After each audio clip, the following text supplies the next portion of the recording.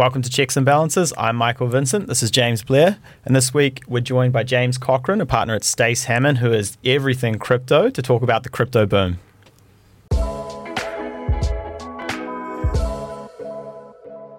So James, great to have you back again. I'm just referring to you these days as the crypto lawyer. James Cochran, partner at Stace Hammond. Make sure to check out the previous episode if you haven't already. So last time we spoke about, James, how you got involved into cryptocurrency and the idea of where the idea came from. I guess the big question now is somebody wrote a paper. There was an idea of, you can't have two people buying the same movie tickets or Taylor Swift tickets, and there's probably a little bit of a lack of trust in the banks to an extent. How do we get from an idea to this huge industry which has now got serious money and people questioning, I guess, the future of finance? Yeah, it's a great question. It's a very, very deep rabbit hole. Yeah. We'll pull you out if you go too far. Yeah. Could you cover that in one sentence? Yeah. I'm a litigator. I like to talk, so you're going to have to rein me in. It's good you're on a podcast then. Yeah. So I guess what happened is crypto was a real Wild West. There are a lot of shady actors. We talked in the last episode about how crypto was being used for, particularly Bitcoin, for illegal purposes in Silk Road and Dark Web, and that's because a lot of criminals are early adopters. But what happened is Bitcoin showed that it's pretty resilient, right? If we take a step back, this is something that just exists on the internet. There's no coins. Yeah. Right? There's no physical coin. There's no bunnies yet with gold jackets. No bunnies with gold jackets. No leprechauns. Yeah. Possibly a few prickly characters in the environment. But leprechauns behind the computer. Yeah. So, yeah, there's no coins, but I guess that because it's a young technology, it works out what the bugs in the system are, right? And the code that was used is, as I understand it, it works on encryption. There's something called the SHA-256 encryption algorithm. Yeah. Yeah, it's one of my favourites. Yeah. It's not a shade on 257 though. No. Anyway, it proved itself that it hasn't been hacked. Bitcoin hasn't been hacked as a protocol because it's so decentralized. So and it's the way it works is quite robust. So you have other threats that come from governments trying to ban it and things like that. Right? What has actually happened is whenever governments try to ban it, because it exists on the internet spread over computers, it's quite robust. So if one entity bans it, then the other environments or countries that endorse it and support it, it's economics, right? It moves game theory. It finds the place where it's going to be supported. Yeah. And can I ask you about that? Because this is a very long answer. Can I ask you about the idea of, say, when China they banned Bitcoin, right? Is that China's constantly banning Bitcoin? Yeah. Done it 8 times. So some people who are critics or unsure would go, well, what happens if all the countries in the world, keep banning these currencies? What would you say? I think what would happen there is, I think it's unlikely because of game theory. There are going to be advantages. So what happened when China banned crypto mining? Basically, all those miners moved to other countries, welcoming places in the US in particular, like Texas, Wyoming. So that's kind of how it works. If there was on the odd chance that there was a massive, regulation, sort of simultaneous annihilation between all the governments, which I think is highly unlikely, it would still exist on the internet. It would probably get traded in grey or black markets because that's how it works, right? There are kids trading Fortnite. I understand. I don't play Fortnite. I'm not that cool, but my brother is. Yeah, they trade this stuff on the what's called the grey market. Right? They find a way to trade it. Yeah. So essentially, like if it's just like any other finance concept, right? Like if an industry is regulated or made less attractive, there is always a country who goes, or somewhere else that goes, this is quite an opportunity for us. Why don't you come sit up here, set up all these jobs, all this money in the crypto example moves over to another country, great for the local economy. Well, I think if you just look at like a real life example of that is probably torrents, right? Back in the day, so like it was banned pretty much everywhere. Film industries and music industries were cracking down on it. So they literally just shifted the servers onto an old like defense platform or oil rig platform off the coast of like the UK and just Pirate Bay. Yeah, exactly. You know what I mean? So it finds a way to just continue. That's right. And there is this fine balance between over-regulation and under-regulation. Yep. Under-regulation, you're going to have cowboys. And over-regulation, that's going to slow down the adoption, right? There's not going to be as many jobs created because of it. And I guess getting back to how did this thing become what it did, you know, people saw the opportunity with the technology. They saw that there was money to be made, and there were attempts to, vary Bitcoin, to do it a little bit different. New protocols were created, had a lot of because of the money that was being made.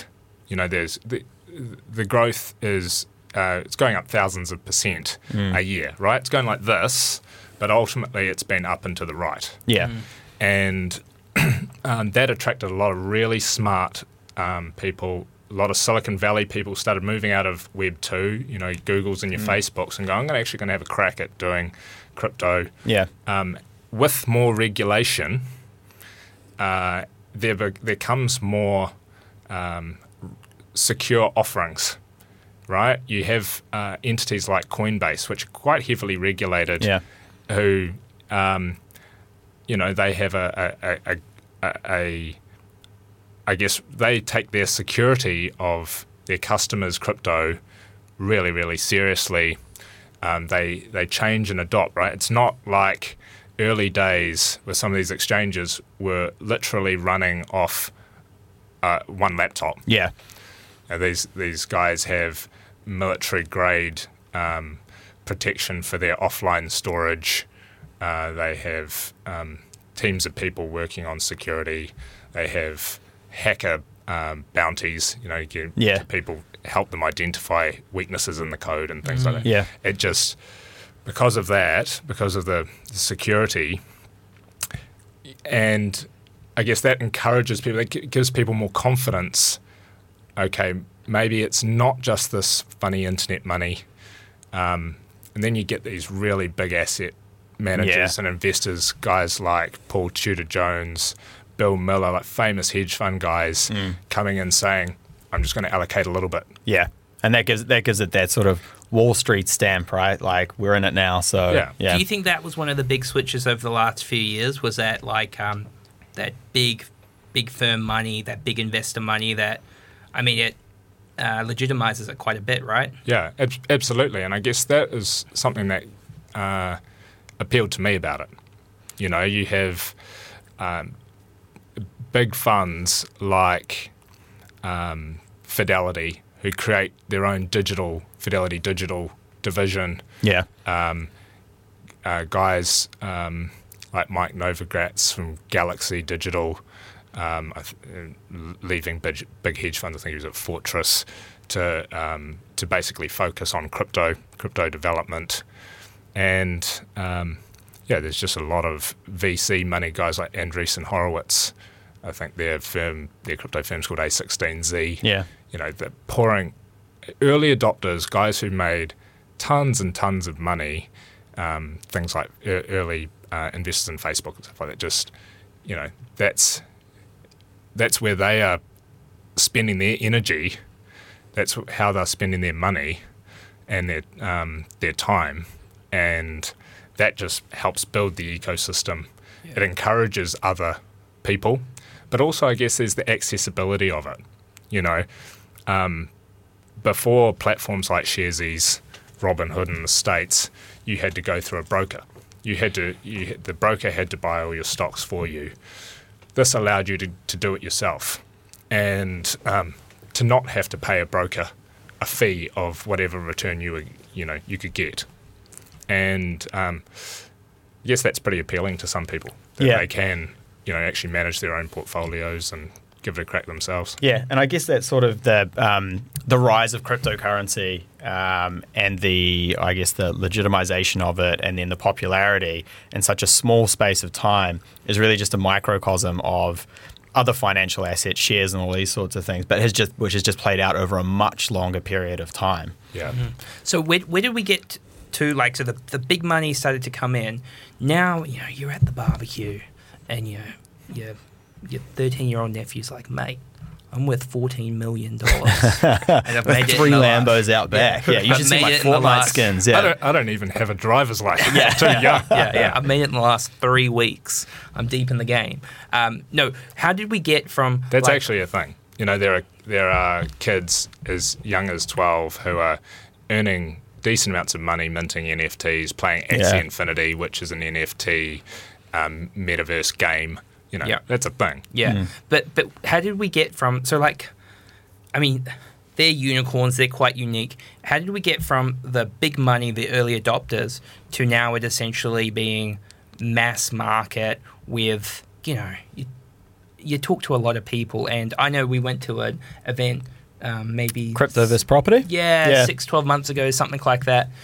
With the lockdowns, you get a bit confused with timeframes. And the people who were there were, 30-year-old lawyers and doctors and plumbers, and it was such a wide range of sort of people who traditionally maybe a few years ago would not have been considered crypto people. Yeah. How did we get to that point where it became so mass market? Yeah, I think a big part of that was Ethereum and how it's a bit different to Bitcoin. There's a lot of different cryptos, but Ethereum had, and I might be wrong about this, but one of the key reasons why Ethereum's been successful is because it allows people to build decentralized apps on top of it, right? And some of the dApps that were being built are called DeFi, decentralized finance. And that allows people to essentially just cut out a broker with the code, just borrow against their crypto. And then there was this big DeFi boom. It was said that 2017 there's this ICO boom. Also, that was sort of spin-offs of Bitcoin and Ethereum and other projects being built on Ethereum. Yeah. And Ethereum also created the ability to do NFTs, digital collectibles. Yep. And that's really, really taken off in the last few years. I don't want to do NFTs just yet because we're going to go down. Yeah. The Ethereum piece with the being able to build things on top, to me that really makes no sense. Yeah. Can you give me the most basic definition of why that matters? That's quite a tricky question because I'm not a tech person. Yeah. But I think for example, a lot of the projects that get built, they will often have their own token, right? So an example is Uniswap, right? So Uni has a Uni token. Yeah. And you'll see that on the crypto markets. Uniswap is just a means of using crypto. It's a use case for the crypto. It's basically like a broker, but rather than like a stock market, like the NZX or the S&P, 500. There's not hundreds of Wall Street guys, doing trades. Yeah, it's done with the code. Yeah, right. So there's people behind it who are building to make the product, but it's the people using it see the use case, they put the money into it. Yeah, and crypto follows this what some people have said follows this thing called Metcalfe's law.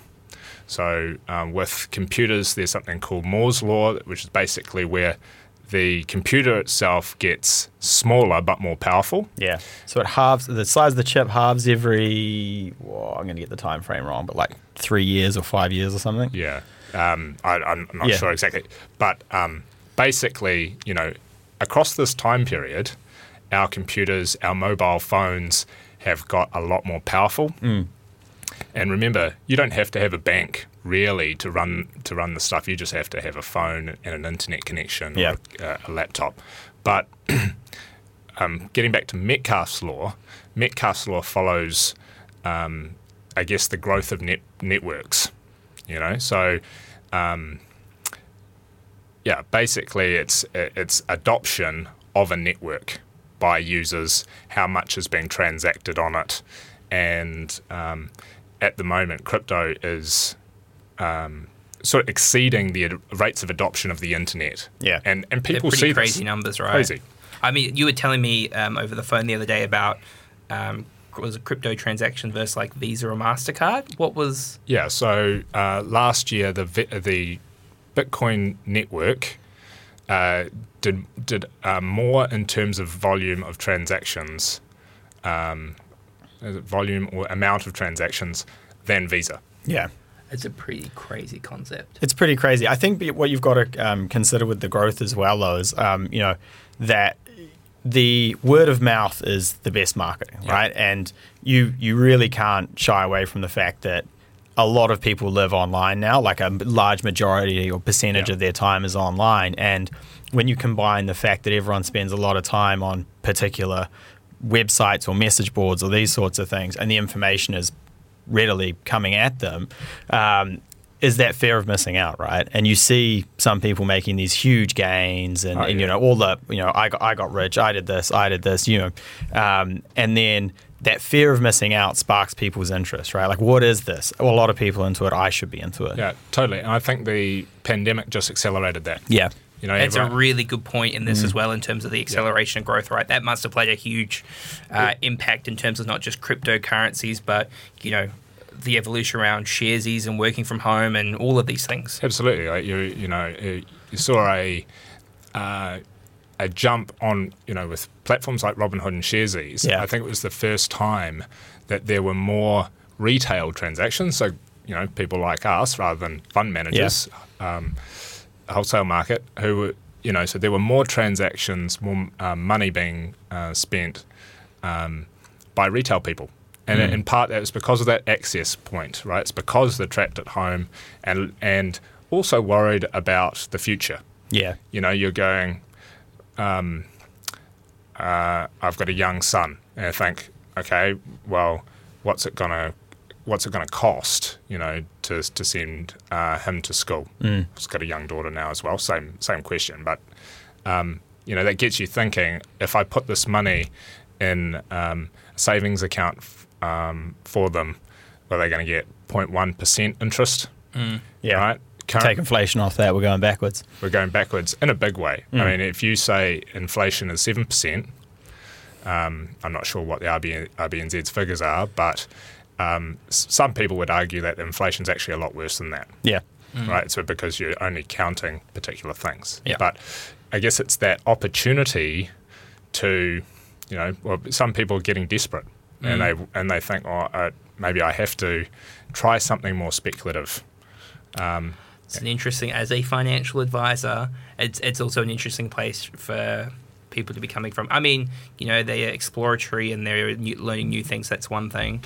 But so on the next episode, I'm very keen to be talking about the whole FOMO piece versus why people invest into the product, the returns going forward. Are they going to be at the same level of what we've seen historically as a market continues to mature? So make sure to subscribe to our channel, give us a review, and we'll see you next time to keep talking all things crypto.